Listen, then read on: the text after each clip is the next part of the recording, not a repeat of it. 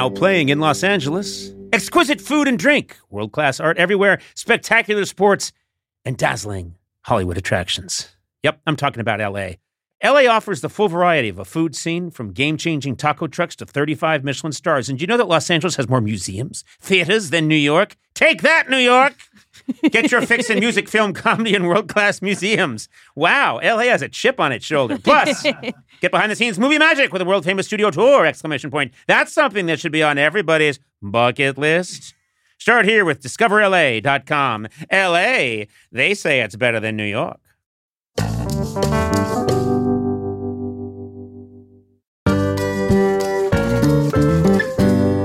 Did you know socks, tees, and underwear are the top requested clothing item in homeless shelters? Bombas is hoping by creating comfy essentials and donating one for each one purchased. That is a very cool idea. Yeah, We've been talking about this for a while. The comfort geniuses at Bombas make your everyday things your favorites, whether it's that arch-supporting sock. I love an arch-supporting sock. Mm-hmm. A buttery soft tee or underwear that feels like nothing. Worried about the wrong size? Bombas offers a hassle-free returns with their 100% happiness guarantee. I like Bombas because they have a terrific product, but they also have I think a good social mission. They're helping people. Yeah, it's nice. I like their sock. Yeah, and I hope you like their socks, plural. I like both. I like the two that I put on. So you like the right and the left. Yes, I do. I like two socks. What a brave stance from you, Sona. Ready to get comfy and give back? Head over to bombas.com/Conan and use code Conan for 25% off your first purchase.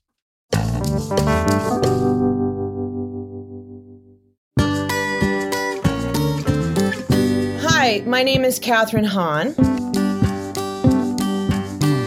and I feel like I'd be lying about being Conan O'Brien's friend because I don't really know him, and I'm excited to get to know him today. Fall is here, hear the yell, back to school, ring the bell, brand new shoes, walking blues, climb the fence, books and pens. I can tell that we are gonna be friends.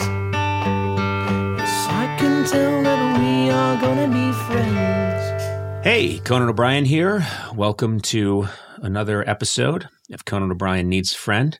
My never-ending quest to force very talented people in the business and in the world of politics and just in the world of life to be my friends, often against their will. And I'm joined, as always, by Matt Gorley. Hey, guys. You do a great job, Matt. Really do. I don't know what you do, but you do it very well. Huh. Oh, well, how do you know I do a good job then? I don't know. I wouldn't probe this too deeply. I just said it quickly to give the very thin patina of kindness that I know is required of people like me in moments like this. Yeah. And you don't want to test this at all. No, you're a mensch. Yeah, thank you. Okay. Yeah. It's the bare minimum. Speaking of the bare minimum, Sona, thank you very much for doing the job that you do. Not to its fullest, but the job that you do. Pleasure to be here, as always. Just such a joy to be with you in the same room. I do have something to talk to you about, Sona, and this is an actual concern of mine. Okay. And I think our audience is aware that Sona is very pregnant now with twin boys. Yes. And you are going to be bringing them into the world any week now. Any week, anytime, yeah. And I'm going to be very honest about this. This is not a bit. This is actually something I felt a little bit. I am a middle child in a family of 6. And in my family, I could often feel a little bit lost in the shuffle, which can happen. And now for 11 years, you've worked for me. 12. I said worked. So no, you've been with me for 12 years. Yes. I was your priority. You didn't always act like it, but I was I was your priority. And now that priority, I think, is going to shift. Because I think it's going to shift when these twin boys show up. You think it's going to shift? I have, yes, I believe that that's a possibility. You think there's still a chance you are going to be my biggest priority in life? Yeah, your best case scenario is that there's one twin, then you, then another twin.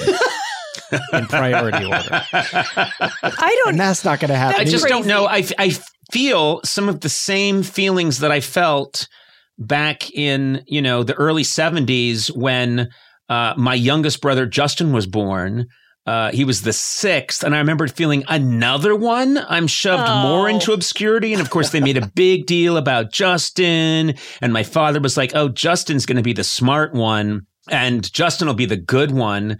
And I remember feeling it was a tough time. Watergate was happening. The country was still recovering from the Vietnam War. And then I, of course, plunged more into obscurity with each additional child. Now you're putting me through the same trauma by having twins. And I'm wondering how I'm going to figure into your life once the twins show up. Well, first of all, you're a man in your 50s now. Late 40s, let's say. No, it's definitely not. It's late 50s. I think mid 40s. Okay. No, it's I'm a man in my early 40s. The fact that you still have these feelings is troubling, but also, you're right. For a long time, I was single. I was having a good time. Like I could focus on you were having a really good time. Okay, relax. And then Tack came in the picture, and I'm sorry, but Tack, my husband, is also a bigger priority to me than you are. Is he really? Yes. He's my spouse. He's my life partner. But I pay you. No, that's not how life works. It's like Liza is a bigger priority to you, and that's how family works. I don't know why I'm Can you tell me what you think in terms of rank? Priority, like what's the priority list in my life? What do you think it is? Show business first. Oh boy. I'm just telling you that's how I wake me up in the middle of the night and go, there's trouble. And I'll say, what? The show? Podcast? What's the problem? Okay. That's what I do. Just wake me up in the middle of the night. Oh no, something terrible happened. What? My career? What? Then I'll start asking questions about children and wives and parents and stuff like that. What do you think the list is in my life? Like, how do you think you rank? I understand having to have close to similar billing with Tack, but I would think the order should be me, Tack, very close second. Podcast, children. Oh my God. So the way I see it now is it's Okie first, my dog. What? Yes. Oh my God, this is hilarious. So you're both crazy? You know what I love? She's all about her dog. She carries her dog around. She's one of those people that's like, oh, Okie just had an idea. I could tell. Oh, did you hear what Okie did last night? What'd he do? He was thirsty, so I put out water and he drank it. Isn't that a good story? No. That's the kind of shit that Sona's always saying. And I keep telling her when these twins show up, you're going to forget your dog. You just are. Because that's what happens. And you refuse to believe me. I think you guys are both too close to it. You're too in the thick of it. I think the natural priority order is your 2 twin sons. Yeah. Your husband, your dog, me, Conan. So who's our guest today? I feel like it's 1973 all over again. Okay. You were 10. Now you're in your late 50s. No, I was 10 then, but still somehow I'm only in my late 30s. Listen, I'm working on my publicist on a new date of birth. We'll get to that very soon. All right, let's move on to better things. My guest today is a very talented actress. You know from such movies as How to Lose a Guy in 10 Days, Bad Moms, and Spider-Man Into the Spider-Verse. Man, is she having an incredible renaissance. You can now see her as Agatha Harkness in the hit Disney Plus series WandaVision. She absolutely kills it. Everyone's talking about her. I'm thrilled she's with us today. Kathryn Hahn, welcome. I am a huge fan of yours. And then, like everyone in the universe, after your amazing turn on WandaVision, it's so nice that everybody, the entire world has caught up, which is deserved because you deserved this for a long time. And it's so nice that you hit it out of the park like that. Well, listen, let me reframe then the answer to my question at the beginning, which is that I would feel very hopeful about becoming your friend, especially after that introduction. I feel, I've been at this for a hot minute acting, and I've been like squirming around in different like nooks and crannies for a while now. So this is so crazy. Yeah, it's just been bonkers. And that for it to be like a Marvel situation is like, what? It's just all so kind of hyper surreal. I'm going to guess that people listening don't know this about show business. these people come along like yourself. They become so popular and they become, you're so self-assured and you knew exactly what to do with your part on WandaVision. And everyone, once they see that, would have a hard time believing that you used to audition for stuff all the time and not get it. I mean, I still feel so close to that. I used to, when I was in school, take the Metro. Like I would get an audition at 30 Rock. I would take the Metro down to 30 Rock, go to Banana Republic, buy a suit, change in the bathroom at 30 Rock, go up, audition at NBC, go down, return the suit, get back in the train and go back up to school. Like many times. Didn't they catch on to you at some point? But if you remember, you were buying suits. You're buying suits for like an hour, aren't they? And then you return them, and they're just soaking wet with sweat. Wasn't anyone asking any questions, Kathryn? So much sweat, but it was a 2-floor Banana Republic, so that kind of worked in my favor, as that I could kind of work the different cashiers. But yeah, there were so many times. Like I was just talking about the backstage, the paper. And there would be the auditions, like in the back. We would always joke about the no-pay nudity shows. Like, oh, please sign me up. Like, I can't wait to wait in line for a no-pay nudity job in your student film. Wait, what's a no-pay nudity job? They would have that. My husband would What is it? Listen, I don't know. I never showed up to one of them. No, Kathryn, you know exactly. Oh, I don't know. Okay, now you're this version of Kathryn Hahn who doesn't even know what it is. I really want you to explain to me because I honestly don't know. There's a job where you're nude and you don't get paid? I think they want to be very clear up front that if you want this credit, there's going to be no pay and also you're going to be nude. If you still want to show up. Yeah, I think so. I think I did this. I swear to God. I think 86 to 88. Yep. I was a no-paid nude. Yes. That in my situation, when word got around and they saw the footage, I was paid not to be nude. I supported myself for a year and a half, not taking my clothes off in New York City. It's a great paying gig. I made hundreds of thousands of dollars. Please keep your clothes on. Please. Your skin looks like Spam. Yeah. Spam. But it really does. To open a can of Spam, and I encourage anyone to do that and look at it, and that is what my chest looks like when the shirt comes off. No, I think that the color of my legs right now looks like a fetal chick egg eye, like the palest blue pink, like it's the palest, it's almost pale blue, the color of my legs. You know what this is? This is the exact opposite of dirty talk on the phone. I've got chest like Spam. I have a fetal, pale eye from a chicken that died before it could be patched. And I'm like, oh, yeah, let's meet up.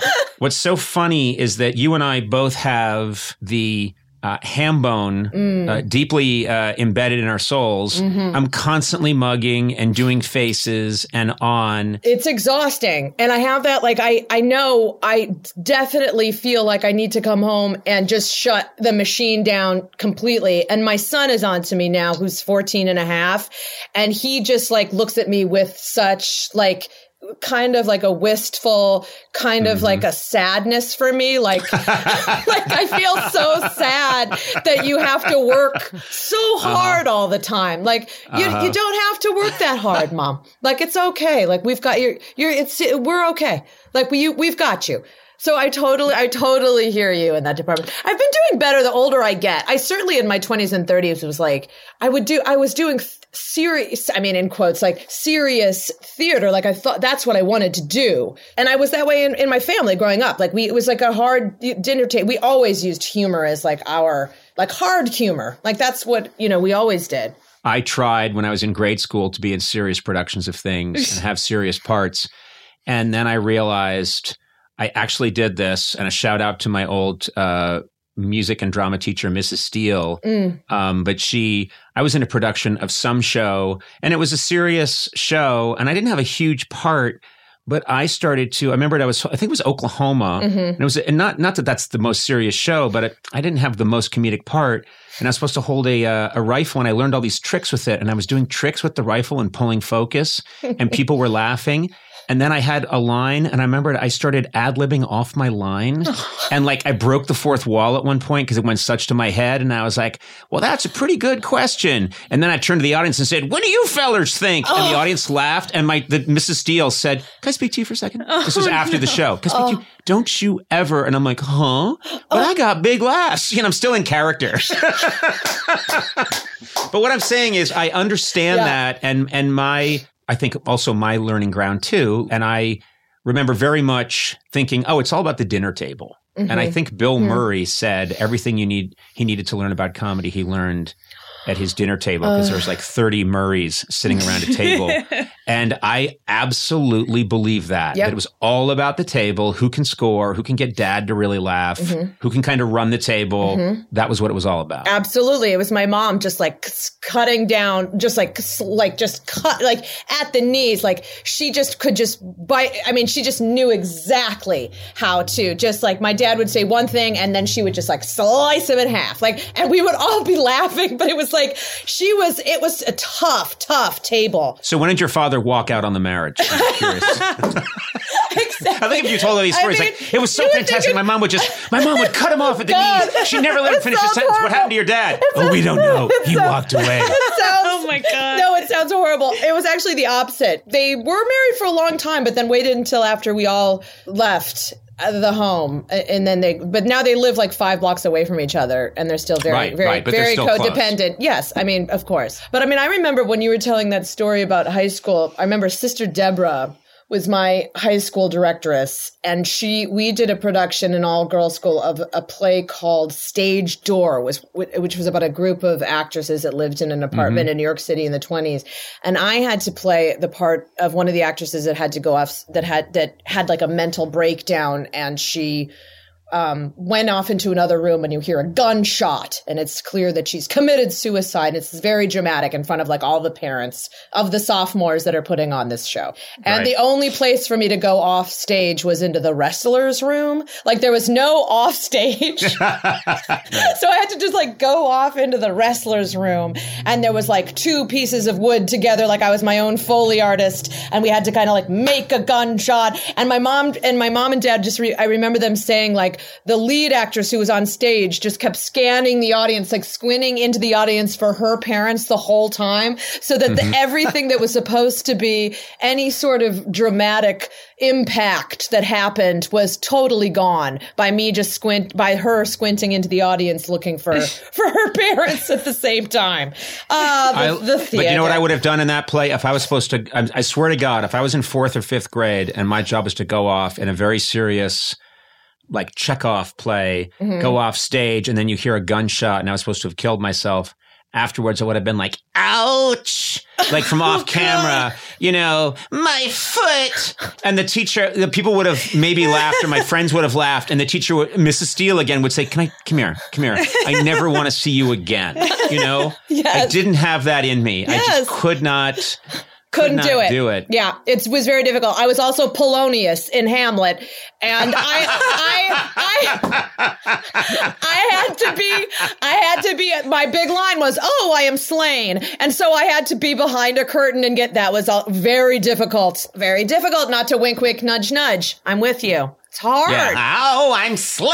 And it hurts. Slain. It hurts. That's what I would have done. It hurts a lot to get slain. Mrs. Steele wants to see you. What? I killed.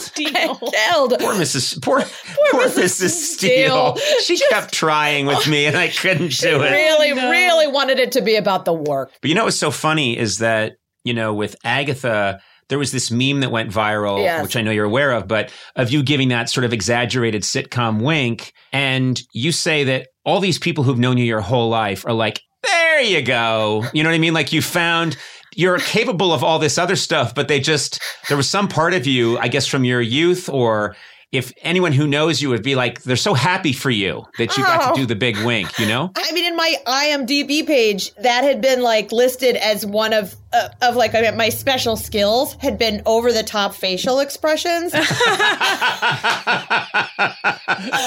on my chart under medical conditions. Over the top facial. Yeah. For like so so long. So we were laughing about the long game that somebody had been playing. Like, it was so weird and so amazing, the size of the mouth in that meme that went around. I was like, geez Louise, look at that face. I mean, I have no social media, so I was being sent it by so many different like factions of my life. It was very funny, but of course, so surreal. And for it to happen in this chapter, it's just been like, what is reality? It's so weird. It's also weird. That's nice. I mean, I've always had this theory about show business, which is you have to keep going into the casino and pulling the lever. And I try to tell that to young people, which is that they should gamble. No, no, you've got to get to Vegas and you've got to get a lot of coins. What I'm trying to tell them is you have to keep going back in and putting yourself out there, which you did. I mean, you had a very good and healthy career before this latest triumph. And so you're known and you're respected, but you kept going back into it in different ways. And I believe that is the part that is actually as important as the talent somehow. Do you know? Oh my gosh. I didn't really have any grand expectations. Like I didn't know what it was going to look like, but there just wasn't an option for me. Like I just was an actor. So I didn't know if it was going to be I couldn't really see myself on a big screen. Like that seemed really out of like I didn't see myself as having that felt too far away from me in Cleveland. Right. Like I just didn't, but it was, there was no doubt like that it was going to be, that was my life. And, I put myself, through school. There was a lot of just like what I was talking about, just like a lot of time as a receptionist at a hair salon, like a lot of time. Like, now let's talk about that because you were very good at that. And clearly, maybe you should have stuck with it. Your hair looks amazing, by the way. Your hair looks fantastic. This is a horse tail. You could put a heavy wax on it and it'll settle right down. If anybody has a good mask recommendation, I could really use it. But yeah, I was like, my cousin got me a job at a hair salon in New York. And when then I went to grad school and I got my first gig out here on a medical procedural show called Crossing Jordan, or Crossing Jordash, as we affectionately called it. And I played a grief counselor in a morgue. And which consisted of me having to sit across from one amazing guest star after the other who had to just drop into the most intense crying scene like you could possibly for like half a day. Like it was like just amazing watching these people have to like pull it together and pull it out. So that was like a real school for sure. But I never felt like I just didn't know, like I just couldn't find my like creative self. It just didn't marry. I was like acting at being an actor almost. Like I just didn't feel my authentic performer self that I felt when I was on stage really until my mid-30s. We have such a youth culture that so many people think if you haven't blown up by like the time you're 22 or 23, you're screwed. And yeah, that's true if you want to be a major league athlete, or maybe if you want to be a supermodel, or a ballerina. No, I love an old ballerina. That just starts at 45. I like when it starts at 45 and then they really come into their own in their 60s and the bones are giving out, but they just hit their stride. But I think what's so nice about you getting the role of Agatha is that there's something eventually. It brought together all of these things that you can do, that you have access to, that took you years to find, and just genius casting that they thought of you. It's almost as if it was written for you. But I think there are very few people who could have done that. I think there are very few people who could have played it, because you had to play such different realities, and the way that you guys would switch realities. It's a sitcom, but then it's really not. And it would keep evolving and have menace there. But you're also fun to watch. I can't think of someone else who would do that as well. And I think that just takes a long time to be able to do that. I mean, I guess like, what's so interesting about all of this is like you just arrive. You're right. And you're right. Not to get too highfalutin. I'll try not to. But like, it does feel like this thing just kind of happened, like it's a gig, and this was like something happened in this particular gig that was that called on something that was awesome timing. I'm going to hazard to guess that while you were doing it, you probably felt, oh, I know exactly. Yes. I know what this is. I know what this is. And you said earlier, in my 20s or whatever I felt, or there are other times where I felt false. We all know what that feels like. I did a lot of TV, especially early on, where I felt like I'm trying to be this thing and I hope people think I am this thing. And then it took a long time for me to just own that thing. Own it. Yeah. Own that thing. Yes. Sounds dirty. No. Own that thing. But you were so, you were just generosity. I just will never forget it. And I'm not the only person. I mean, you know all this, but just to be for no reason to be sitting there on your couch, on your talk show. Yep. But just clarifying. Thank you.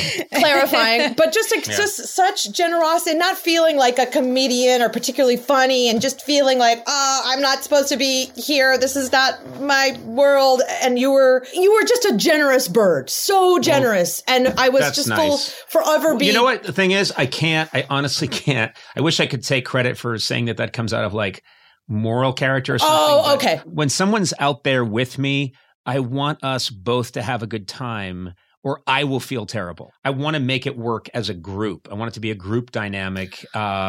As long as my name's at the top of the bill, and as long as I get most of the money. Sure. I mean, these are just little caveats. Sure. And as long as it's pretty clear I'm top dog. Sure. And that's really established again and again and again. And that merch, I want all the merch. But that shit aside, I want people to have a good time. Yeah. No, I mean, that shit aside.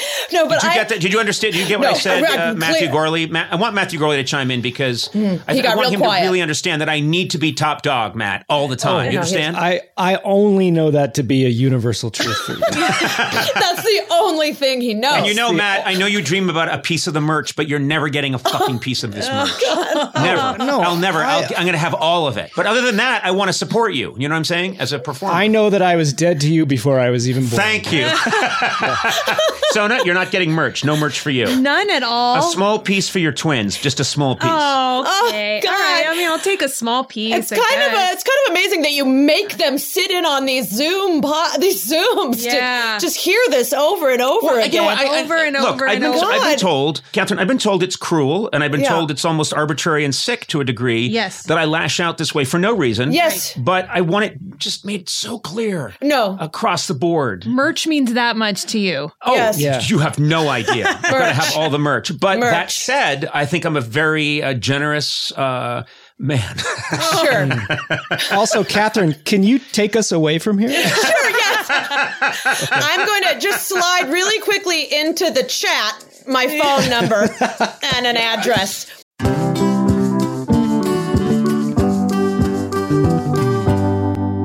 It's incredible to have the flexibility to work in all sorts of places, whether it's taking video calls from the park or emailing large files while you're grocery shopping. Sona, this is good for you. Is it? Because you're always doing whatever work you do for me from fun locations. But I like blaming it on not having reception. I know, but you can't do that here. Working on the go seamlessly requires a strong network, which is why you should check out T-Mobile, Sona. Okay. Then you got no excuses. They're America's largest and fastest 5G network.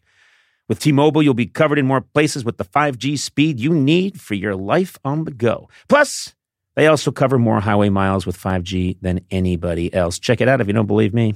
Hey, Blay, you've got T-Mobile, right? I do. I was actually just up in the woods in Idlewild. It was fantastic for the weekend, and my T-Mobile didn't miss it. My T-Mobile phone didn't miss it. I wouldn't think you'd need a cell phone because you speak so loudly into a microphone. Well, I had to look some stuff up. Just take it down. I didn't know what brunch was. I can hear him. When the restaurant's open for brunch. Okay. So I used my T-Mobile coverage to check out brunch. That's all right.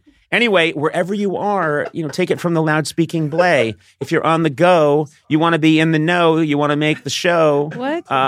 T-Mobile. Okay. That's the one for you. That was I should have rhymed it with go. Anyway, find out more at T-Mobile.com/network today. Coverage not available in some areas. Fastest based on median overall combined 5G speeds, according to analysis by Ookla of Speed Test Intelligence data Q3 2023. See 5G device coverage and access details at T-Mobile.com.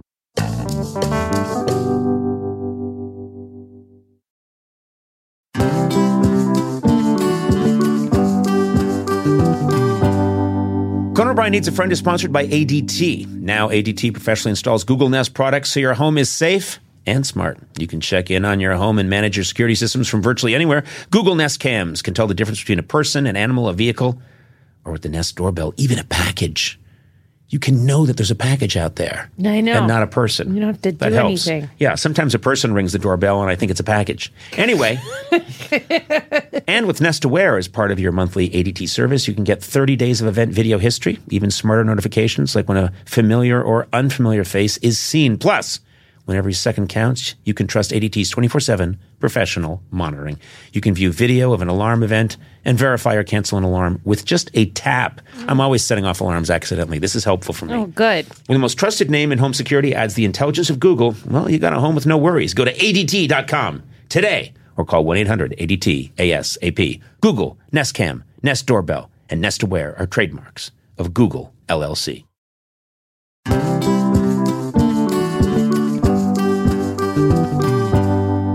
You know, our podcast, we've been doing it for 5 years now, and it's changed over the years. Yeah, Yeah, it has. I've gotten better looking, I think, stronger. Oh. You seem less mentally sharp. These things just happen. Was You know, thinking other things. well, whatever, with like time. the studio. We got a new studio. Oh, that too. Yeah. And we got a new studio. But you know what? One thing hasn't changed, and that's the great taste of Miller Lite. Yeah. You know, I was thinking about this on the drive-in this morning. So much has changed, but not the great taste of Miller Lite. You were thinking about Miller Lite this morning I on the way shouted in? it out the window at the car next to me, and the guy gave me a thumbs up and said, I agree. It was the original light beer, and to this day, it's still the best one, if you ask me. Yeah. I like to have a good time. You know that. I'm Oh, good. you love to party. My name is Conan Good Time O'Brien, Yeah. and I get together with my gang, my squad, and we crack open some Miller Lights, and all is good in the hood. Undebatable quality, great taste, and guess what? I ran the numbers myself. Yeah. Only 96 calories. Wow. It's the beer that strips away everything you don't need and holds on to what matters most. It's a light beer that tastes, guess what? Ding dong, open the door, like a beer. The original light beer since 1975. Red Sox won the pennant. Anyway, times change, but you can always enjoy the great taste of Miller Lite. Tastes like Miller time. To get Miller Lite delivered right to your door, visit MillerLite.com/Conan, or you can find it pretty much anywhere that sells beer. Hey, you sell beer? Yes, we do. Bet you have Miller Lite? Yes, we do. Hey, Muppet, why are you working here? I'm not sure. Celebrate responsibly. Miller Brewing Company, Milwaukee, Wisconsin, 96 calories per 12 ounces.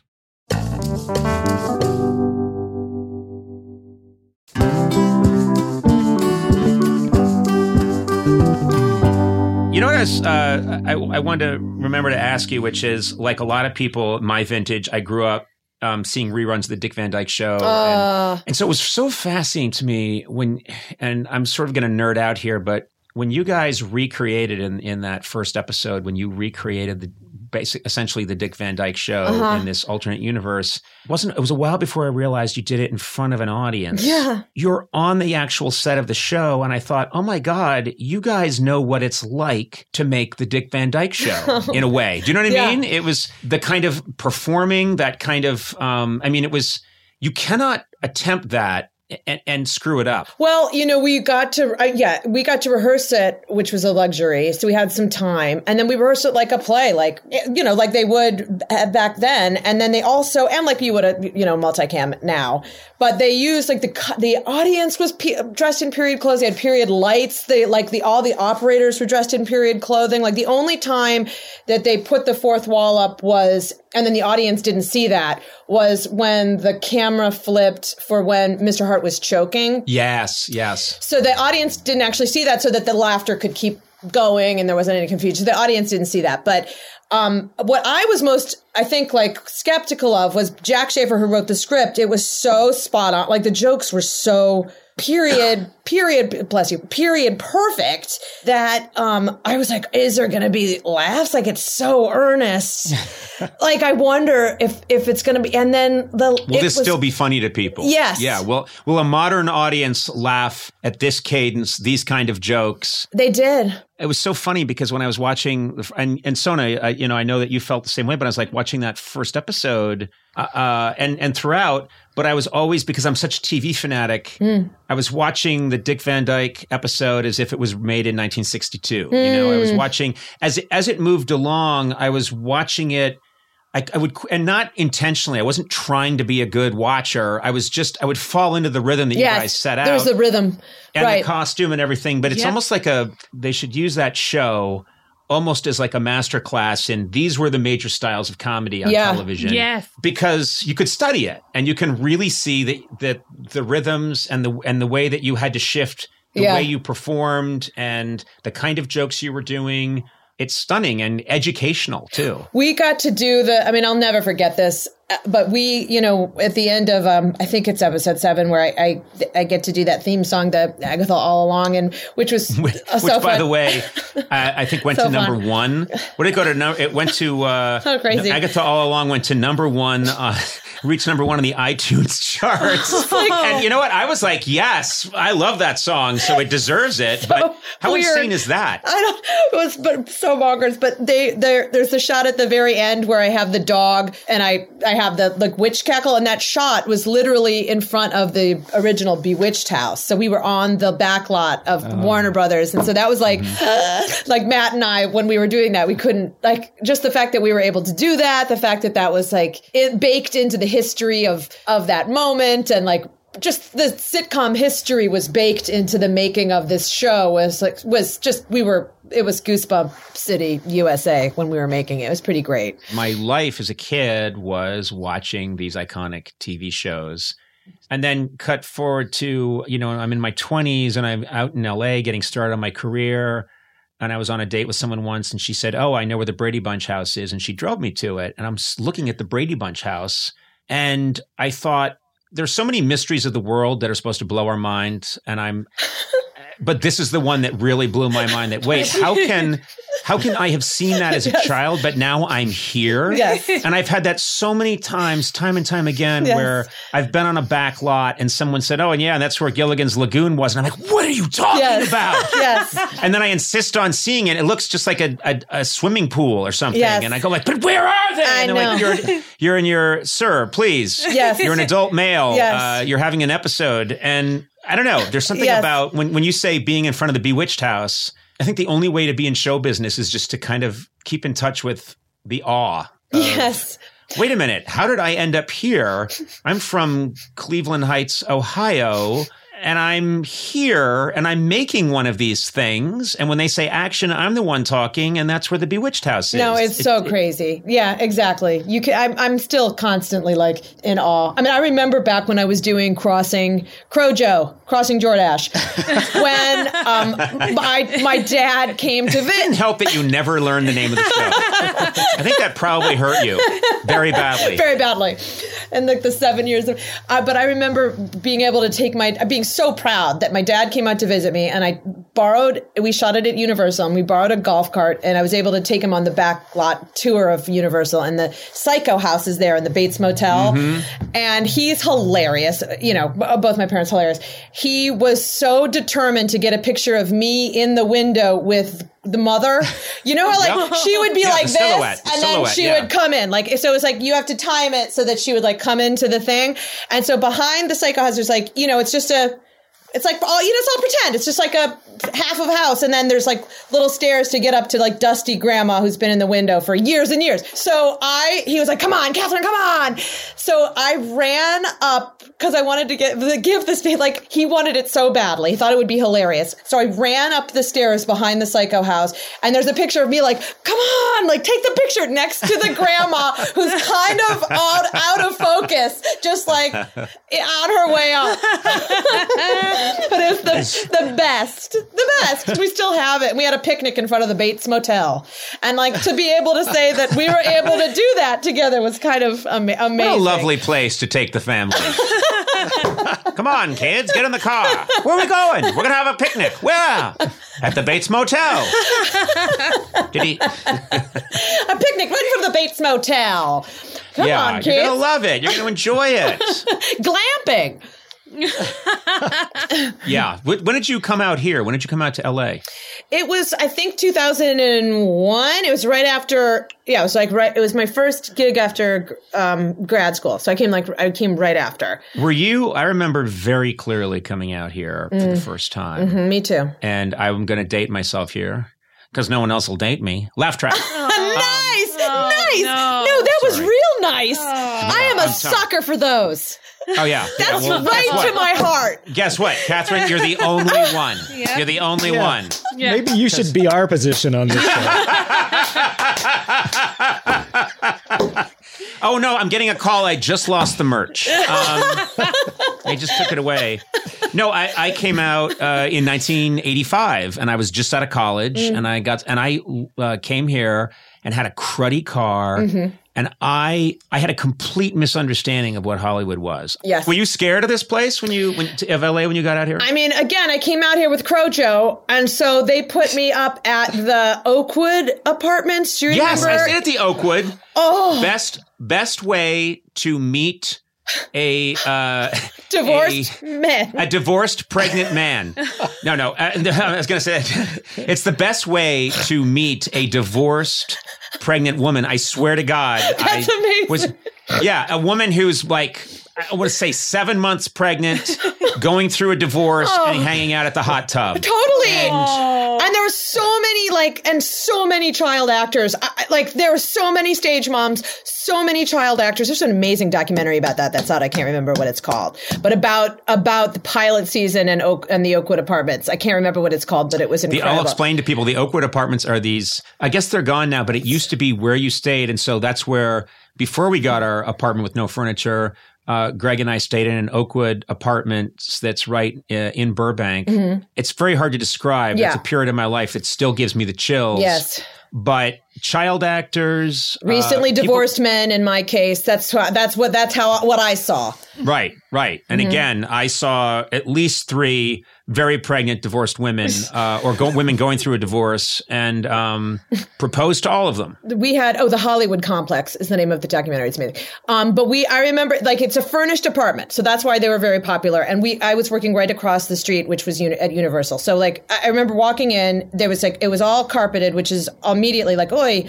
And then it was in the drawers in the kitchen, there was a can opener and 2 forks, fake ficus in the corner that's dusty. And I just remember feeling so lonely. They rented me a purple Suzuki Sidekick.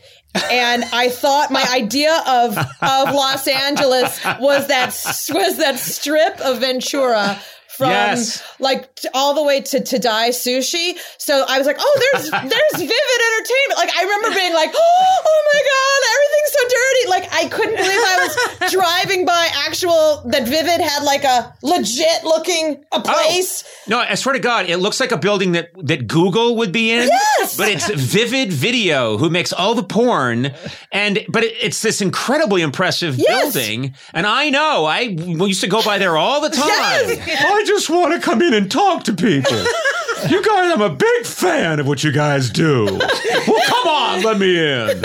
All right. But that was literally what I thought it was. First, I thought I could walk to work because it was right across the street. And then they were like, no, it's you don't know what a studio is. I thought I could just walk from the back entrance into Universal. And then I had my little Suzuki. Oh God, that was depressing, you guys. Those were depressing days.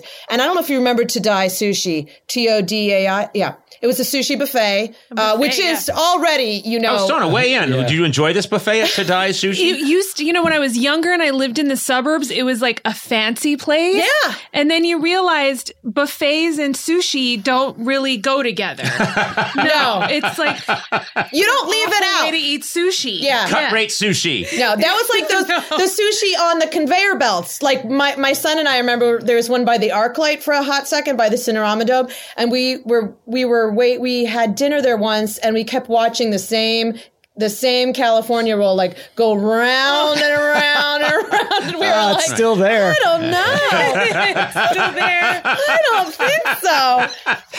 It's still going. Yes. And also just the idea now, especially after COVID, of food traveling taking a long journey through a room filled with people. Right. What a great idea. Yes. I want my food to have met everyone in the restaurant 4 times before I grudgingly put it in my mouth. Yes. A lot of aerosol droplets, please. Just think of where this raw tuna has been. Oh, it's a 9-mile journey through the entire restaurant. And back again. Exactly. Before it wears you down. All right, All fine. right, I'll do it. I'll put that in there. It's been sneezed on by everyone. I still drive because I still live in Los Angeles, or after years and years of being in New York and came back here. I drive around all the time and I see those places. I pass that Oakwood, or what was that Oakwood. Yeah. I think now it's a nuclear facility. It just runs on despair, the despair that built up there. Headshots and headshots. Yeah, exactly. And you see all those places, and you mentioned child actors. I remember, I think, first of all, were you not a child actor? Oh, I was definitely, yes. Yeah. What were you in? You were in some kind of, was it a local show? It was a local show called Hickory Hideout, and it was, You can't make that up. No, it was Time for Hickory Hideout, everyone. It was me and two puppets called Nutso and Shirley Squirrely.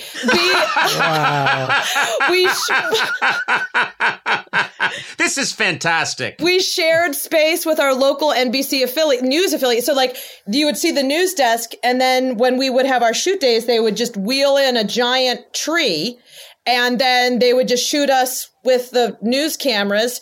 And I would like knock on, me and this other little boy would knock on the door, and these two puppets would come out, and we would ask, questions. And there was another puppet named Know-It Owl that was an owl. And we'd ask questions about like getting braces and whatever. QAnon. I know it, Owl. Well, QAnon is actually a reality. Cabal rings, that light stuff. Yeah, Mr. Know-It-All was into all kinds of weird stuff. I remember him. The show in Boston, which was actually, I think, aired in other cities as well, was called Zoom. Zoom. Oh, very prescient. And it was very, I know, and it was very, yes. Did you see Zoom, Gordon?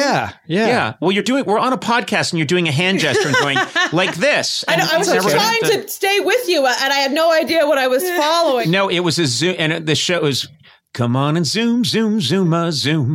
You're gonna zoom, zoom, zoom, zoom. Come on, give it a try, And kids got on Zoom, and I remembered in high school a guy telling me like, I went out with a girl who was on Zoom. Oh, no. We were all like, oh my God, that was the most, I couldn't believe that I knew a guy who had dated a girl who was on Zoom. Sure. Yeah, but have you looked at footage of yourself at that age performing and thought, okay, you're doing a good job there. Good job, Kathryn. Or do you look at it in horror? I mean, a little bit of both. I wasn't like nailed it. Like I was definitely had a Dorothy Hamill haircut. Mm-hmm. I Me definitely too. wore. We all did. Girly had one. I had one. We were adorable, weren't we, Girly? Wait a minute. Yeah, when you were singing that Zoom, Zoom, Zoom jingle, like all I could imagine were the gentlemen who were just half sloshed, like basically alcoholics trying to compose it in someone's basement on a keyboard, just reeking of cigarettes. There was like a tone of sadness to that jingle that I can't get out of my head now. Zoom, zoom, zoom. Gonna zoom, zoom, zoom, zoom. Yeah, see? Come on, give it a try. Oh, God. Yeah, there's something about it that's very sad. But no, I don't know if I look back and I'm like, nailed it. But you know what's interesting? I don't know if you ever did this, but kids, we've all experienced child actors, and there's a whole range. I mean, hardcore fans of ours know that really early on in the run of our show, we used to do fake guests and try and fool the audience. And we had a young woman on. She must have been maybe 11 or 12, and she came out there, and I announced with all seriousness that she was. It was in our like Andy Kaufman stage of, let's fool the audience. And so we brought her out and we said that she's won the National Spelling Championship. And so she came out and she did a really good job. She nailed it. And the joke was that she couldn't spell anything. And the audience was really embarrassed. But then I think they learned that they realized, oh, this is a joke. But the actress was terrific. And it was only years later that someone said, by the way, that was Scarlett Johansson. No way! Yes. Yeah, and she's on this old late night clip. You can look it up, of the spelling bee, this champion. Oh, I'm going to look it up. But what I used to remember is that there'd be the kids whose mom, it was clearly the mom drilling this into them, but a kid who was maybe 5. coming up to me backstage at late night, or maybe older, like 8. I'm going to say 8, but going, "Excuse me, Mr. O'Brien, I just want to say my name's Peter, and I am such a fan of the work you have done in late night. It is so prescient. You have the ability to hold the audience both comedically, but also with an intelligence." And there, you can tell that this has been branded under their forearm. They don't know who I am. Their mother said, "Go and talk to that tall red-haired woman over there and convince him." Yeah, but it's just so, I felt so bad for some of these kids. It's so rough. I do too. Like, you can tell when there is a joy in a child's eye, and then when you can tell when they've just been plied, when they're just getting plied with candy between takes. And that's maybe why they're there, is because they're being offered candy. Like, it's it's really like, I mean, I was a curtain puller at the Cleveland Playhouse. Like, I was in it. I'm telling you, I played Salty the Psalm Book, PSALTY, in church in a play called Salty the Psalm Book. That was, I think, my first production I've ever done. That's the role to get in that production. It's the only role. I know. I was in Salty the Psalm Book.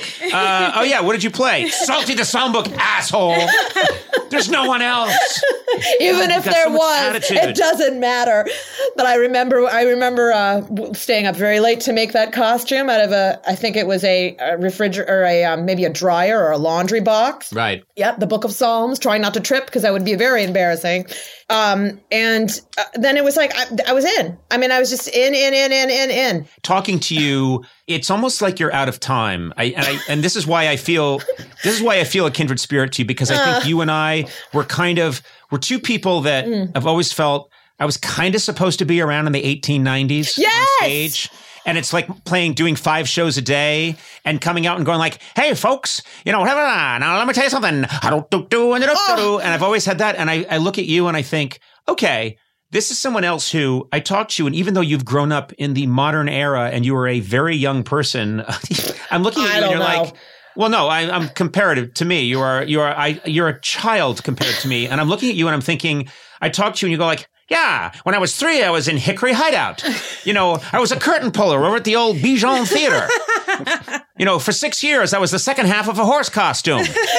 I had a partner for a while, and, we did a did a fall down act. Yeah. Put my wig on fire in the footlights. Yeah, exactly. That's who you are. I love it. So that's exactly it. That's why I was like, okay, got to talk to this Kathryn Hahn, because whatever it is, we're traveling in the same misguided journey, both of us. I love it so much. I'm telling you, when I said that at the beginning of this, like, I want to be your friend, Conan O'Brien. I really, really, really, really do. I knew it from the beginning, and it's truer now.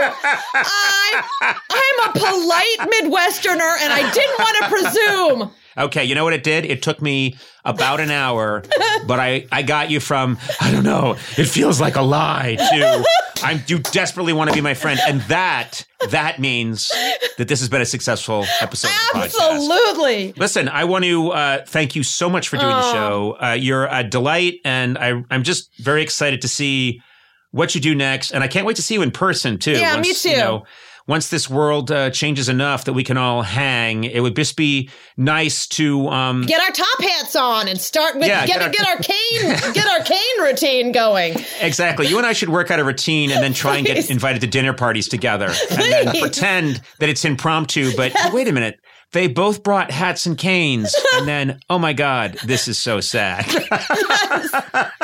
Exactly. Kathryn, an absolute delight talking to you. Just the best afternoon, you guys. Really, really, really. Thank you so much. And congratulations on everything. You've more than earned it, and I'm really happy for you. Oh, thank you so much for having me, you guys. And congratulations, Soda. Thank you so much. So awesome. Thank you. All right. Mwah, mwah, mwah. Such a pleasure. Mwah, mwah, mwah. Bye-bye, Kathryn. Thank you. Goodbye, you guys. Really, a total pleasure. All right. Do I screw this up if I just leave? Please don't delete this. Please don't delete this. And delete.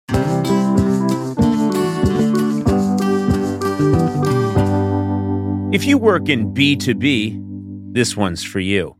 Yep. No one knows what you do, but fortunately, LinkedIn has the people who do. I'm talking about LinkedIn ads. It's a B2B ad platform that's business to business. There it is. Yep, and it's also a boy band I almost started.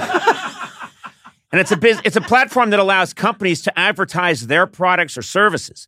You can target professionals by title, function, industry, and more. Generate leads, drive website traffic, and build brands awareness with LinkedIn ads. Business-to-business advertising is about reaching the right people, and LinkedIn has over, get this, 70 million decision makers on their platform. Wow. Yep, with LinkedIn ads, you can reach the people who really need to know what you do. Now listen, it gets even better too, because LinkedIn will give you a $100 credit on your next campaign. That's not bad. Just go to linkedin.com/Team Coco to claim your credit. That's linkedin.com/Team Coco. Terms and conditions apply. LinkedIn, the place to be. To be.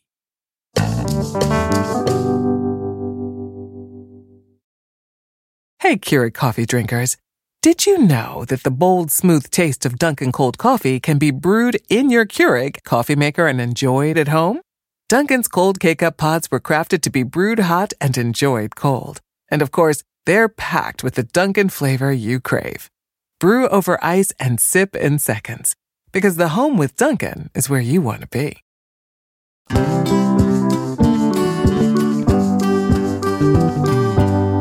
Occasionally, we like to look at the reviews on Apple Podcasts of this show and then just discuss them and, in a way, kind of review the reviewers. Do you guys want to hear one? Yeah, I find it mildly terrifying. You never know what you're going to hear. And but this is the profession I have chosen, and I must accept the voice of the critics. Well, just to put you at ease right away, this is a 5-star review. You can't get any better than that. Out of like 9 stars? 9.5 stars, yeah. Okay, terrific. It's my favorite review. Here we go. Okay, this is titled Help Me Conan, and it's by Rocketbook Official. A fan on Instagram suggested I reach out this way. I'm having an issue with my husband. He wants to name our son Conan after you. At first, I thought he was joking, but as we progress, I realize he's very serious. The issue is I have red hair, and he has a lot of hair, sort of like you. So this could be really creepy. We had a deal a while back that I get to name the baby if it's a girl, and he gets to choose the name for a boy. Maybe you can talk him out of it, please? Well, you've come to the wrong person. I say, totally with your husband here. I think the name Conan is not used. No one uses this name. And I don't know if I've ruined it or whatever, but it's a valid, beautiful first name with like a great, sort of Gaelic Anglo-Saxon heritage. And I don't know. I don't know why more people don't use it. And I'm starting to feel a little self-conscious that I've ruined the name. I think Conan the Barbarian may have ruined it. Yeah. Oh. I think so. I'm sorry. Did you want to ruin it? I kind of did want to be the one who ruined it. It does. That's the size of my ego. Is that I'm hurt that I'm not the one who ruined Conan. Maybe this will make you feel better, but obviously my whole life I only knew it as Conan the Barbarian. And then when your show came on, like everybody, it took a while for that to seep in. And then when I started working for you, Conan was so clear to me that I then saw the movie Conan and kept calling it Conan the Barbarian. Right. Yeah, it's funny. I remember that movie came out. I think I was in college, early college, maybe freshman year. And I went and saw it. And no one had ever really heard my name before because none of us really knew the comic books. And then this movie came out and I'm in the theater and you just heard all these characters saying, Conan! And I had never heard my name outside of someone addressing me. Yeah. And of course it was all, I will kill you, I'll rip your head off. That stuff I had heard. Right. From various siblings and neighborhood thugs. And parents. It's nice. And grandparents. I'll crush you. But I still think it's a great name. And I think it's kind of like that old Johnny Cash song, A Boy Named Sue, where the character is named Sue. And people tease him for it, but then he turns into like the toughest son of a bitch ever. Yeah. I think if your son has red hair and a lot of it and combs it up in a pompadour and his name is Conan, he's going to work so hard that he will eventually, because he'll have to surpass and rise above the torture and the teasing. He will eventually become famous. And he will replace Conan and Conan O'Brien. He'll replace us both. Right. And then he'll be the new Conan. And that's what needs to happen. This needs to happen is that your son needs to pick up the mantle and become the most famous Conan of all. Did people make fun of you with your name? Yeah, they did when the movie got really popular. Okay. I'm trying to think, what did it make me do? I didn't work out. I know. I was going to say it didn't. You didn't have the Sue effect. It's not like you became super tough. No. Like, I don't want to hurt your feelings, but No. I You didn't. developed a razor sharp wit. No, I didn't really either do that. I think it's more just I learned how to make a lot of faces and move my hips around in a strange way. Mm-hmm. What do you think this new Conan will be known for if it goes barbarian, comedian, something? yeah. What do we think it could be? What's this new Conan going to do that makes him the most famous Conan of all? Well, there is a singer named Conan Gray who's pretty popular, yeah. right? And there was Conan Nolan, the broadcaster, right? That's right, okay. Conan Nolan. Yeah, but they slip by the wayside. This Conan Gray guy, is he really coming up on me fast? He is. I mean, the real trick is to like type in Conan on Google and see which name comes up first. I'll do that right now. No, you know what? What if it's not O'Brien?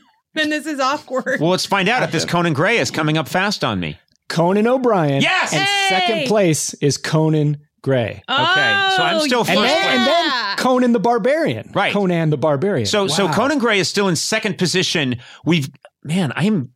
I'm going to sweat this now. Yeah. How popular is he? Pretty popular, right? He's got a great face. Okay. All right. So I'm sorry, okay, was that sorry. weird? So my face is all fucked up. No, I mean, no. He's like a cute Right. singer. Right. He doesn't have like beady eyes heartthrob. and thin lips and Come on. skin. You're winning. Can't you just take that? I'm barely ahead right now. Is this like some young cute guy? Is that the idea? Yeah, Well, like, I'm well, sorry. Google him. I'll Google I'm him right aging. I'm getting old, and I'm he's falling a apart. good-looking kid. Yeah. Look, show me a picture of this Conan Gray. This is Okay. upsetting. I've worked hard to build this Conan name. Look at his face. That's a great face. There's a picture of him with a raven on his shoulder. Oh my God, this guy is so much better looking than me. And you know what? He has a look of intensity Yeah. that I can't manage. You're better looking than Conan the Barbarian. What? No, Well, yeah, no. you he- are.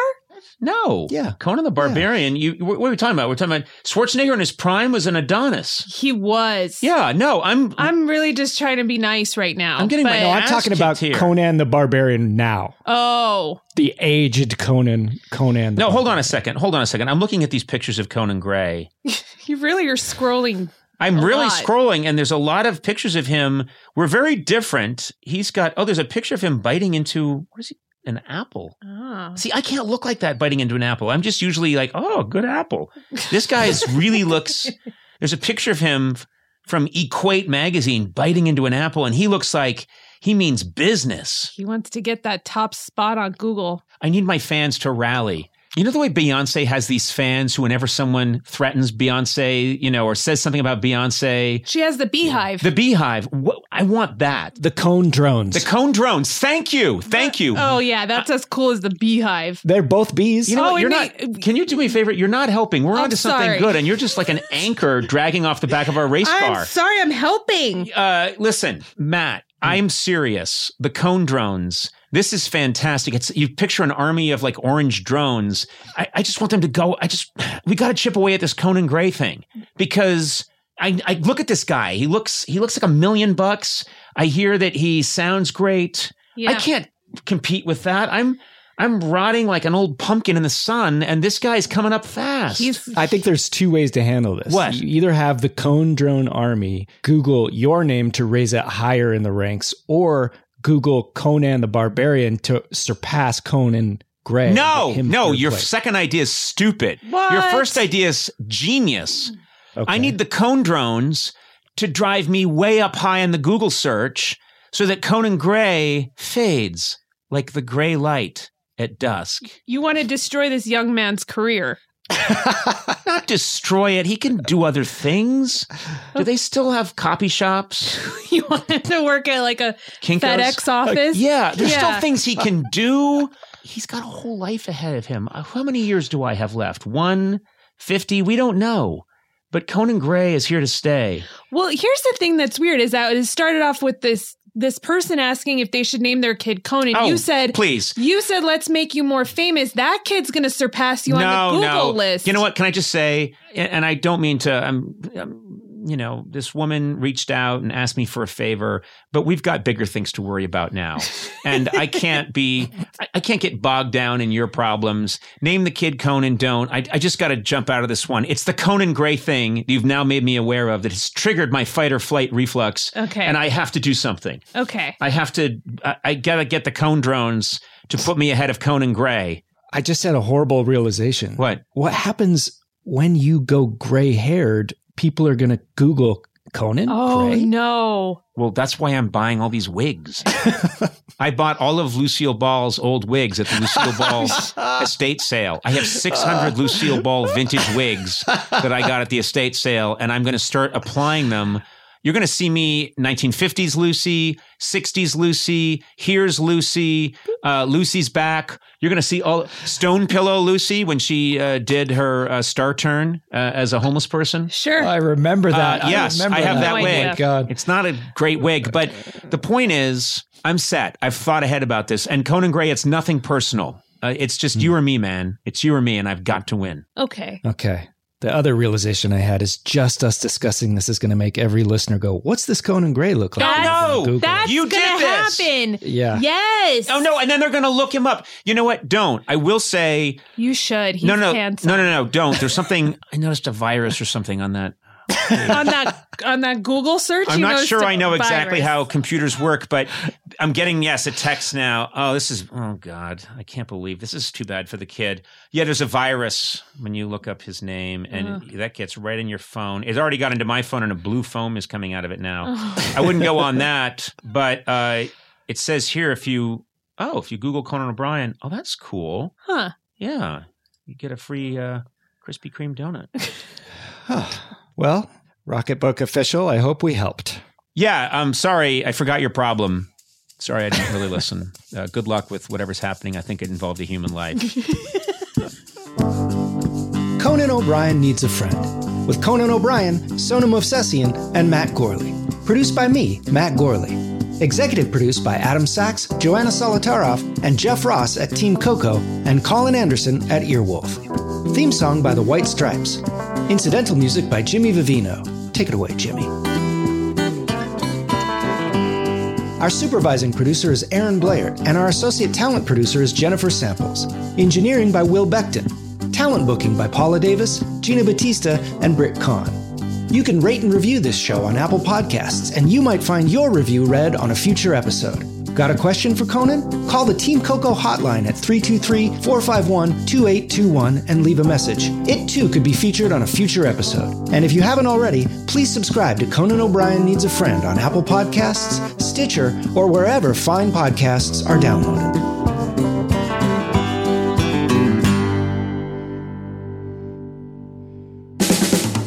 This has been a Team Coco production in association with Earwolf.